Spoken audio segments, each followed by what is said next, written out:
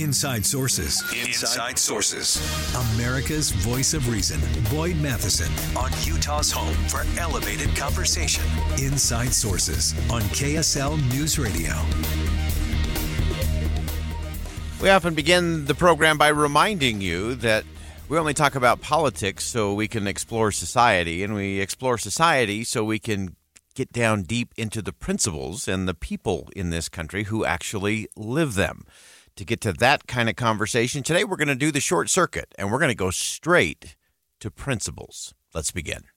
Think you know the news of the day? Think again with Boyd Matheson on KSL News Radio. Well, it's time to think again about what we think we know when it comes to navigating difficult conversations. And someone who has spent a great deal of time studying just exactly how people do that and do it better, Todd Davis, former Chief People Officer and Senior Consultant at Franklin Covey, joins us on the line. And Todd, welcome to the show. Thank you, Boyd. Appreciate the opportunity of being here again. You've got an extraordinary module talking about navigating difficult conversations. How do you turn that tension into progress? And give us a little bit of the backstory. A lot of people use this phrase a lot. How are we going to navigate this difficult conversation? You can insert family, you can insert politics, insert business, insert neighborhood or community. Give us the baseline in terms of where we should begin from a principle standpoint in thinking about those conversations. Yeah, great question. So the obvious inclination that we all have is to avoid them. As you mentioned, I was the Chief People Officer for 18 years, and so a large part of my job was to have these difficult conversations. And even that being such a huge part of my role, it was just, gosh, maybe if we wait, this will go away. And they don't go away; they only get worse. And so we step into this. And again, I'm no smarter than the next person, but because my role entails this, I have thousands, if not more than that, of reps on this. But it's really starting out with courage and consideration and thinking, okay, what is the purpose of this? What do I need? Why do I need to have this conversation? And what does the other person need? You know, if it's a performance problem, what do I need? Well, I need this person on our team to perform better. But what do they need? Well, they need to have honest feedback, but also know at the same time that I'm concerned and want only the best for them. So it's this balance, this mindset to start out with of having, both the courage we need, which is really hard when we're having a difficult conversation, and then the consideration for the other person. Yeah, I love that, and I love the fact that all of your work has been so focused on how do we get the skill set, the tool set, the mindset to make all of these things happen. And one of the things I think is really important is how you tee it up in terms of framework and the fact that we all have to remember if we're having a difficult conversation, it means that we care deeply about something, and it means the other person probably cares deeply about something as well. And that's actually something we should celebrate rather than avoid. Boy, you just hit on the key principle there. Something's at stake.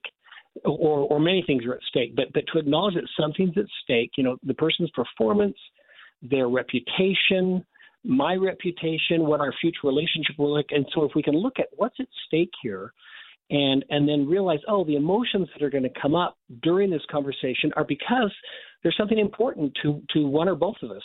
And then we can make it less about the person and more about the topic at hand. So it's a really, really good point you bring up.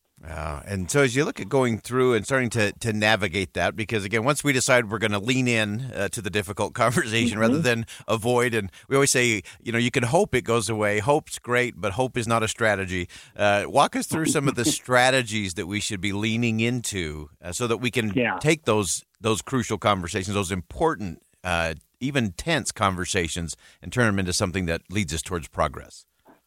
Yeah, so once we've established, okay, why are we having the conversation? Why is it so important? Why am I feeling so anxious about it? Once we get real clear on that, because I mentioned that because occasionally, not often, occasionally I'll work with a leader who will say, well, I want to have this because they need to know how I feel. Okay, and why? Well, because I just want them to know how mad I was. okay, but what's your purpose? What's the intent? And that doesn't happen often, but sometimes it's just because we want to feel good. Right. But if we can clarify, no, I really want them to succeed. I want them to improve their performance, or I want us to come to an agreement on this thing that we're at odds with, if it's with another colleague. Once we got to that part, then it's all about our intent. And Boyd, I have found in my 18 years as chief people officer, and even now as a senior consultant, if your intent is pure, meaning healthy, like I want something good for both of us, you can, in fact, say almost anything to someone. If you begin a conversation with saying, hey, Boyd, I want you, this is going to be a little bit difficult, this conversation, but I want you to know my only intent is to help us get on the same page, or to help you be the very best, whatever role you're in that you can be. Please know that that's my only intent. And once you say that, and if you really mean it, you can get to the hard stuff. Yeah, that's so vital, because it changes the whole dynamic, because suddenly it's not an us, them, me, you kind of back and forth battle where we're just butting heads, but we can actually get into a different kind of space. You talk about some of the tactics and strategies around these principles, and one set that I just love that I think we all need to deploy much more often is just to pause and then be quick to observe. I think that observing is such a lost art in the world today. But describe that for our listeners as to why that's so important. Yeah, another key point you bring up.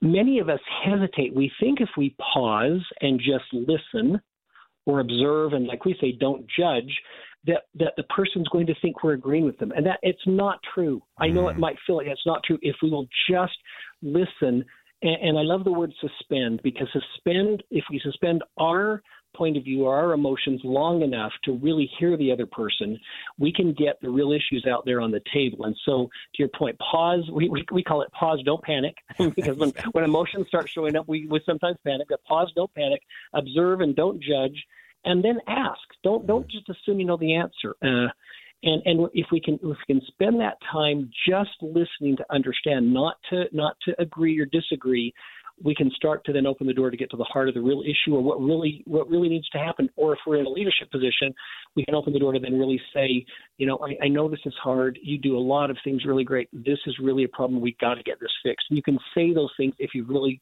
taken time to understand the person, and, like I said earlier, made sure they know your only intention is to help them be even more successful than they've already been. Yeah, no question. So I just to review for our listeners: pause, don't panic, observe, don't judge. That suspend, I think, is such a beautiful imagery to be at there. And then ask, don't assume. And when you ask, so it's amazing what you can do with a question. I think you can do more with a question than you can a statement, especially in a heated disagreement. You can actually share your perspective with a, hey, have we considered this, or what would happen if we tried that? Give us one thing just in our last minute here in terms of things that we ought to be thinking differently about individually, in our organizations, in society, as we try to navigate those difficult conversations. Yeah. That's a great way to frame that. I'll make sure I say something really important here. But just remember, while there may be a few really, truly bad, evil people out there, most people are good. Most people want to do the right thing, want to be a part of something that's successful. And clearly we may have a person in the wrong seat on the bus, but usually it's more a case of not people that they've previously talked to not having the courage to speak up and say, gosh, I really want to bring something to your attention. So if we start with the mindset of everyone has something to offer, and I'm doing this, I'm having this conversation to help them see what they may not be seeing. And even though they may feel resentment to me for a little bit, if I continue and my intent is sincere, they're going to know that I'm looking out for their best interest, and that's why I'm initiating the conversation instead of avoiding it. I love it. Todd Davis is a former Chief People Officer, Senior Consultant at Franklin Covey. Franklin Covey, this is a great module, Navigating Difficult Conversations, Turn Tension into Progress.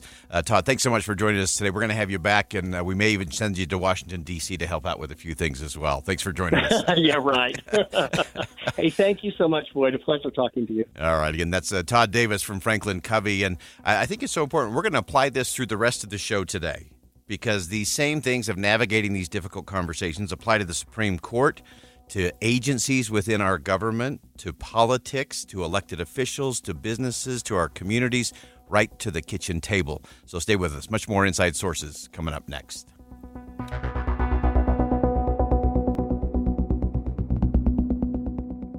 Think again on Inside Sources with Boyd Matheson.